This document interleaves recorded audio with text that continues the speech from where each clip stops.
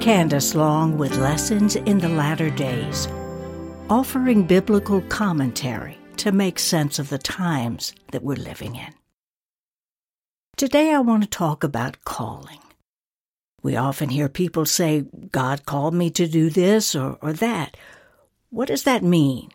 Does everybody have a calling? And if so, how do we find it? The reality I see is that most people just go with the flow. They take life as it comes and do what's on the agenda for that day, and that's about it. Quite frankly, for a believer, that way of life is unacceptable because this is no ordinary time in history. And the Commander-in-Chief is looking for who among his children have ears to hear the calling that he has for them. Today I want to first define what the Bible means by calling. Number 2, I want to tell you what happened to me in 2012 when God called me to fly, as in to become a pilot when I was in my 60s. Third, how that calling was instrumental in what I'm doing now, helping others navigate these latter days. And finally, I want to share 5 coaching points that I hope will help you hear the personal calling that God has for you to come up higher. Let me first explain why this is important. First, if God has a unique calling for you, it's critical that you know it so that you can be busy doing that when the day of the Lord comes. Secondly, sometimes God uses individuals and their callings as important signs in and of themselves. This series is all about helping us spot the signs of the latter days, and it just may be that you and your calling are one of those signs we are to learn from. Ezekiel 12 is a perfect example of what I'm talking about. God called the prophet to do some strange things. He says, "In the sight of the people you shall lift your baggage upon your shoulder and carry it out in the dark. You shall cover your face that you may not see the land, for I have made you a sign for the house of Israel." God called Ezekiel to act out certain things as a sign of what was coming, so that when people asked, "Ezekiel, what are you doing?" he was told by God to say, "I am a sign for you. As I have done, so shall it be done to you. You shall go into exile, into captivity." Now, I'm telling you this because I believe that my call to fly in my 60s was a sign to me and to others.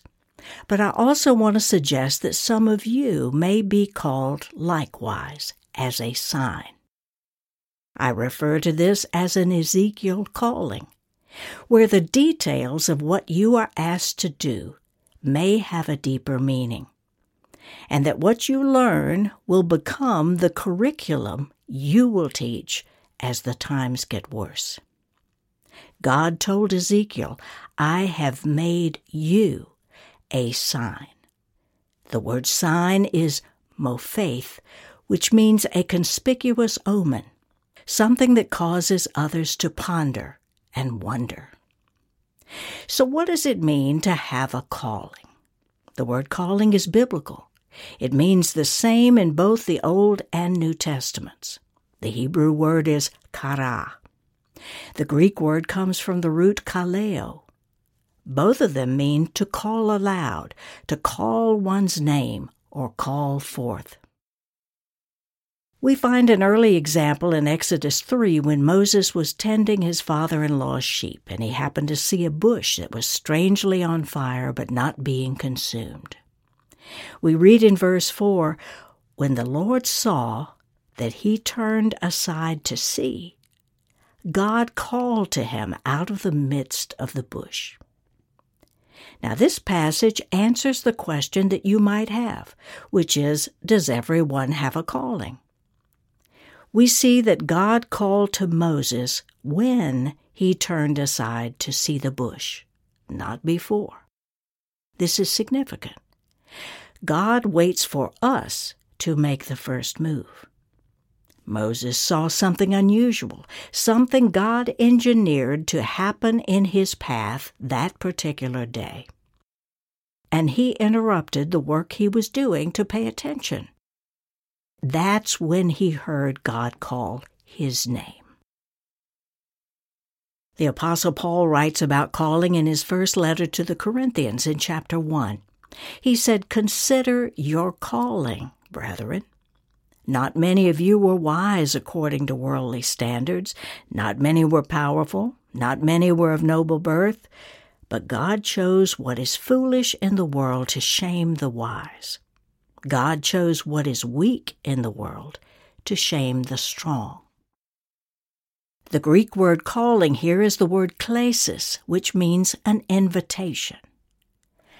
God invites people to do something for him when they have been humbled. Now that fits Moses' situation. He was a nobody shepherd in a strange land without a flock of his own. Now does this relate to you?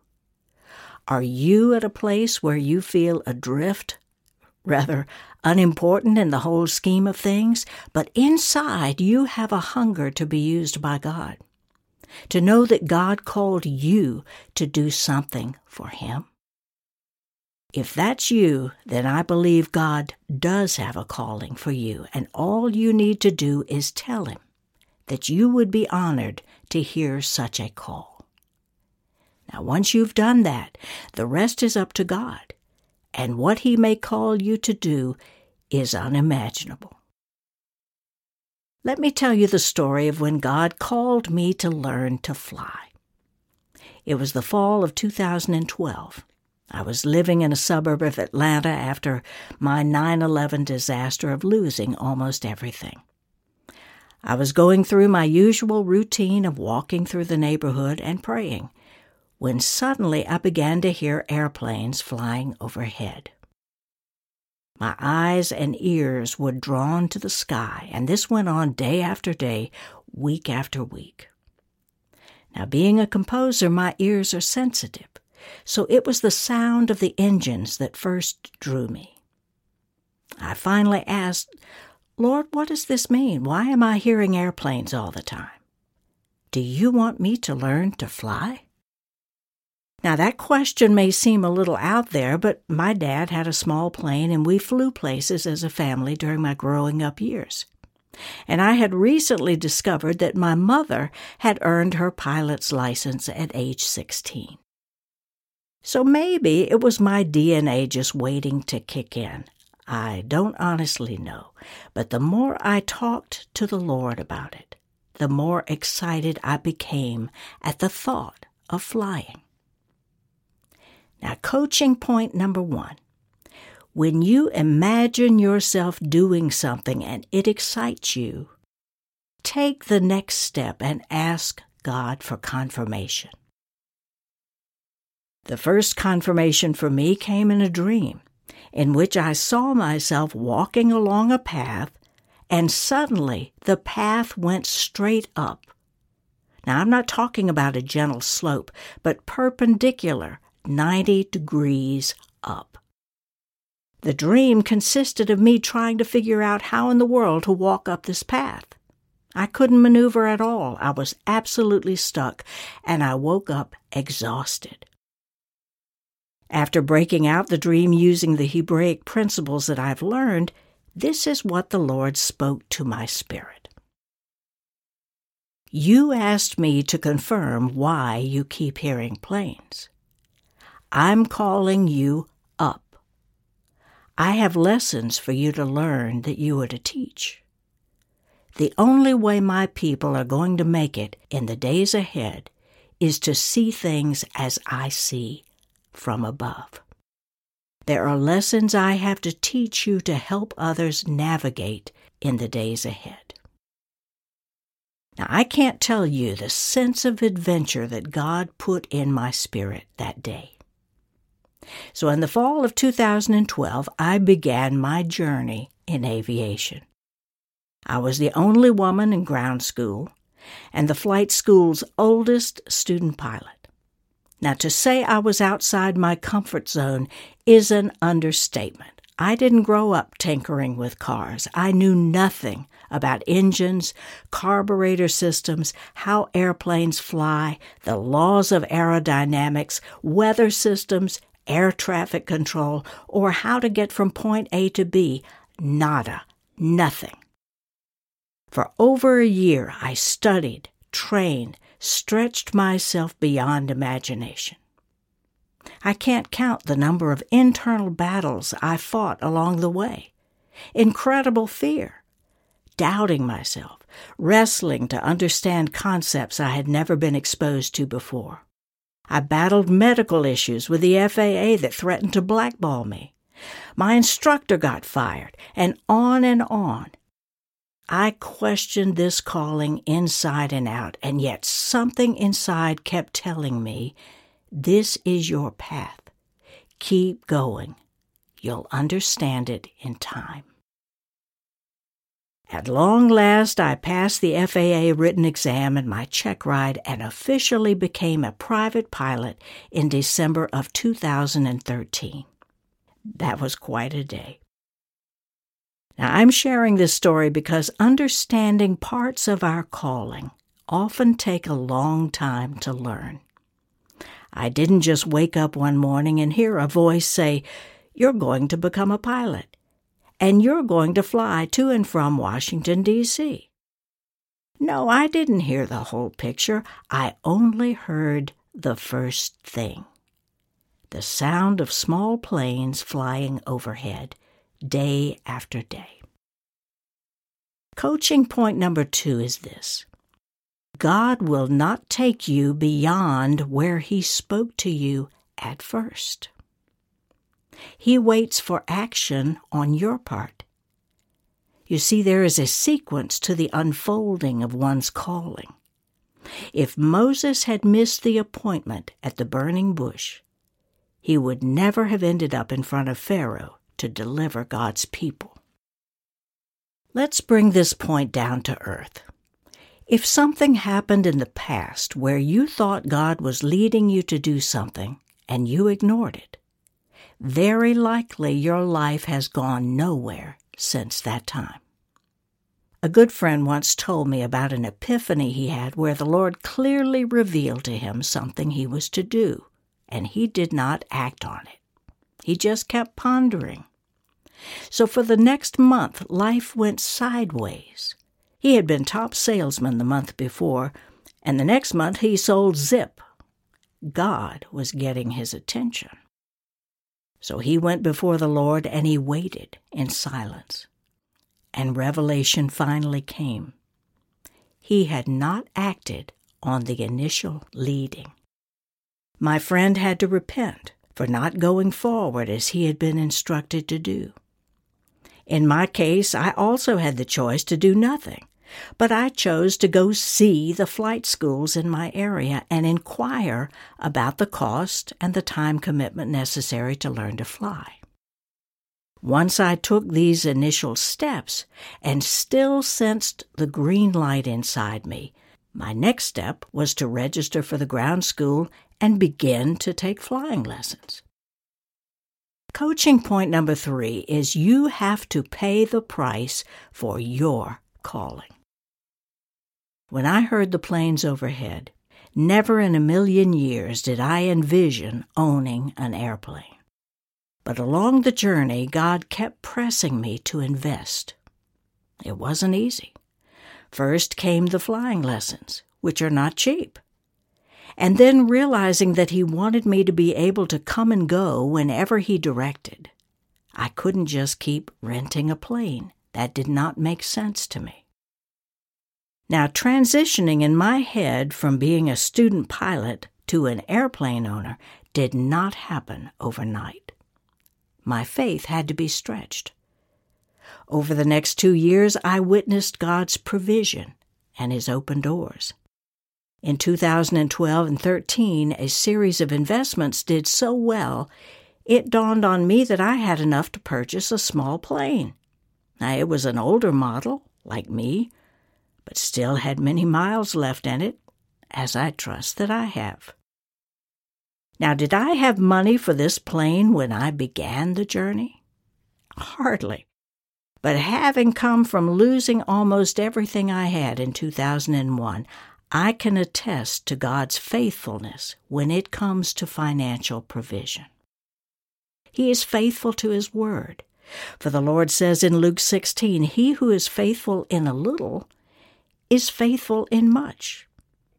When we are faithful with a little bit that we are given, He trusts us with more.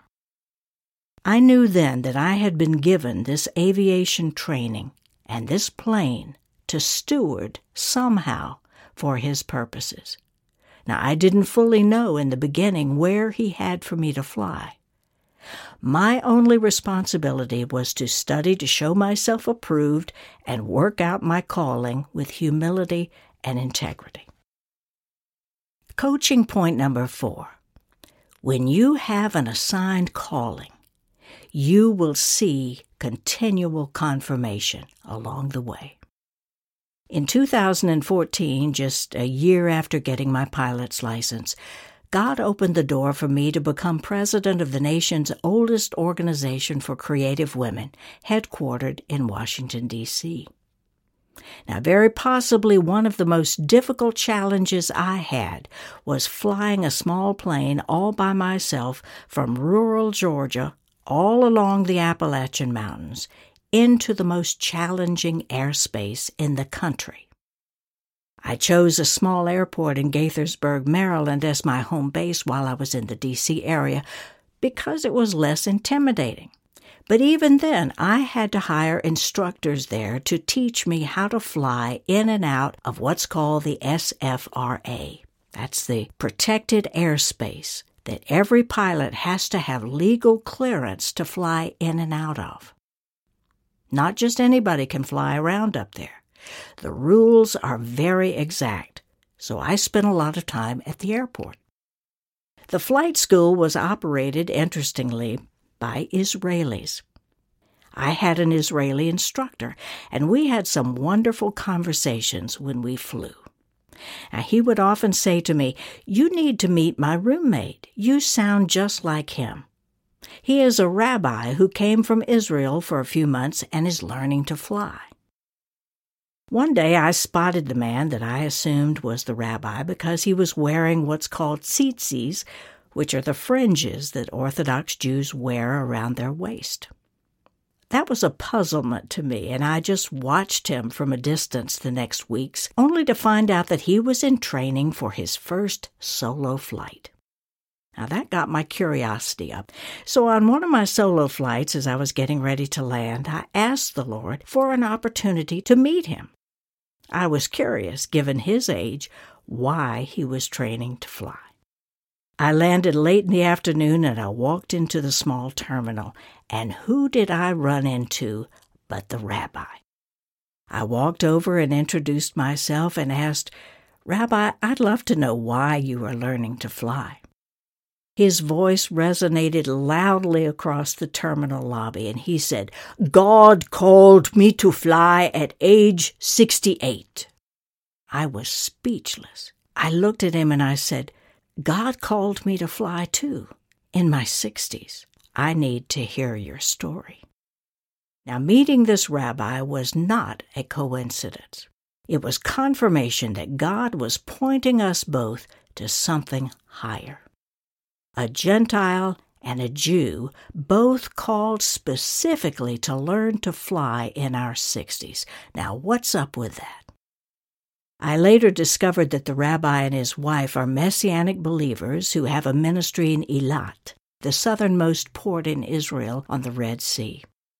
The three of us spent a wonderful time together, discussing our respective callings to fly. And he told me this. He said, "I believe the Lord is training me to learn to fly a jet so that I can be used to save my people as times get worse." Now, he and I have lost touch over the years, but the significance to me then was one of confirmation that the Lord knows who are His, and He is calling some of us to do things we would never have imagined in preparation for the times we are living in. Today's final coaching point: what to do with your self-limitations. We all have them. But I want to remind you that you can do everything that God has called you to do. How? Push through it. Push through your fear. Push through the doubts that you hear in your head.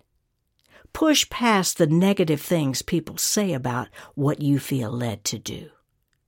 Most likely they have no sense of calling themselves. So pursuing yours only reminds them what they don't have. You're a threat to them. So what do you do with that? You move on. Not everybody is going to cheer you on. You want to seek out those who fly higher, who have pushed through tough challenges, and let them speak into your life. In closing, one day I was talking with one of my spiritual daughters, and in the course of conversation, she hollered, "Wait a minute, what did you just say?" And I had to think a minute. I had no clue. What did I say? And after rethinking our conversation, what I said was, I push myself pretty hard. I expect a lot from myself. She was quiet, and then she just said, "Wow." Wow, what kind of reaction was that? I then said, "Don't you expect a lot out of yourself?" She was quiet for a long time and then said, "I never even thought about that question." This was an insightful moment for her and for me. I realized that she had been so maligned and abused all of her life.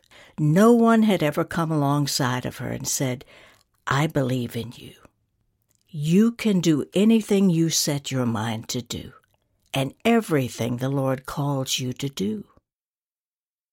I knew then that God was giving me an opportunity to speak into her life. If this story rings true with you, please hear me when I say that God's specialty is choosing and calling those who have never flown before, metaphorically speaking.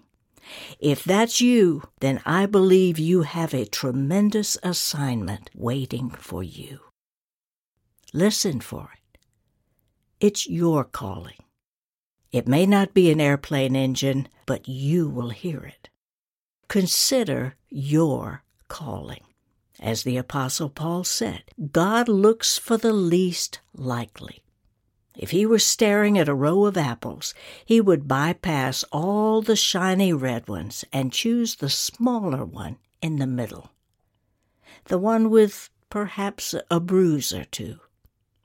That's the one he would call for a noble assignment. Next time, I'll share some of the incredible lessons I learned when I answered the call to come up higher. But in the meantime, I want you to think about what you sense he has called you to do. He is inviting you to participate in what he is doing now in the earth. And he's waiting for you to take that next step. As always, you'll find this episode and all of my podcasts on my podcast page at CandiceLong.com. I invite you to take a look at my books, webinars, online store, and courses. They're all created to prepare you to navigate to the kingdom safely. I want to thank you for being with me today, and I hope you join me again next time for Lessons in the Latter Days. God bless.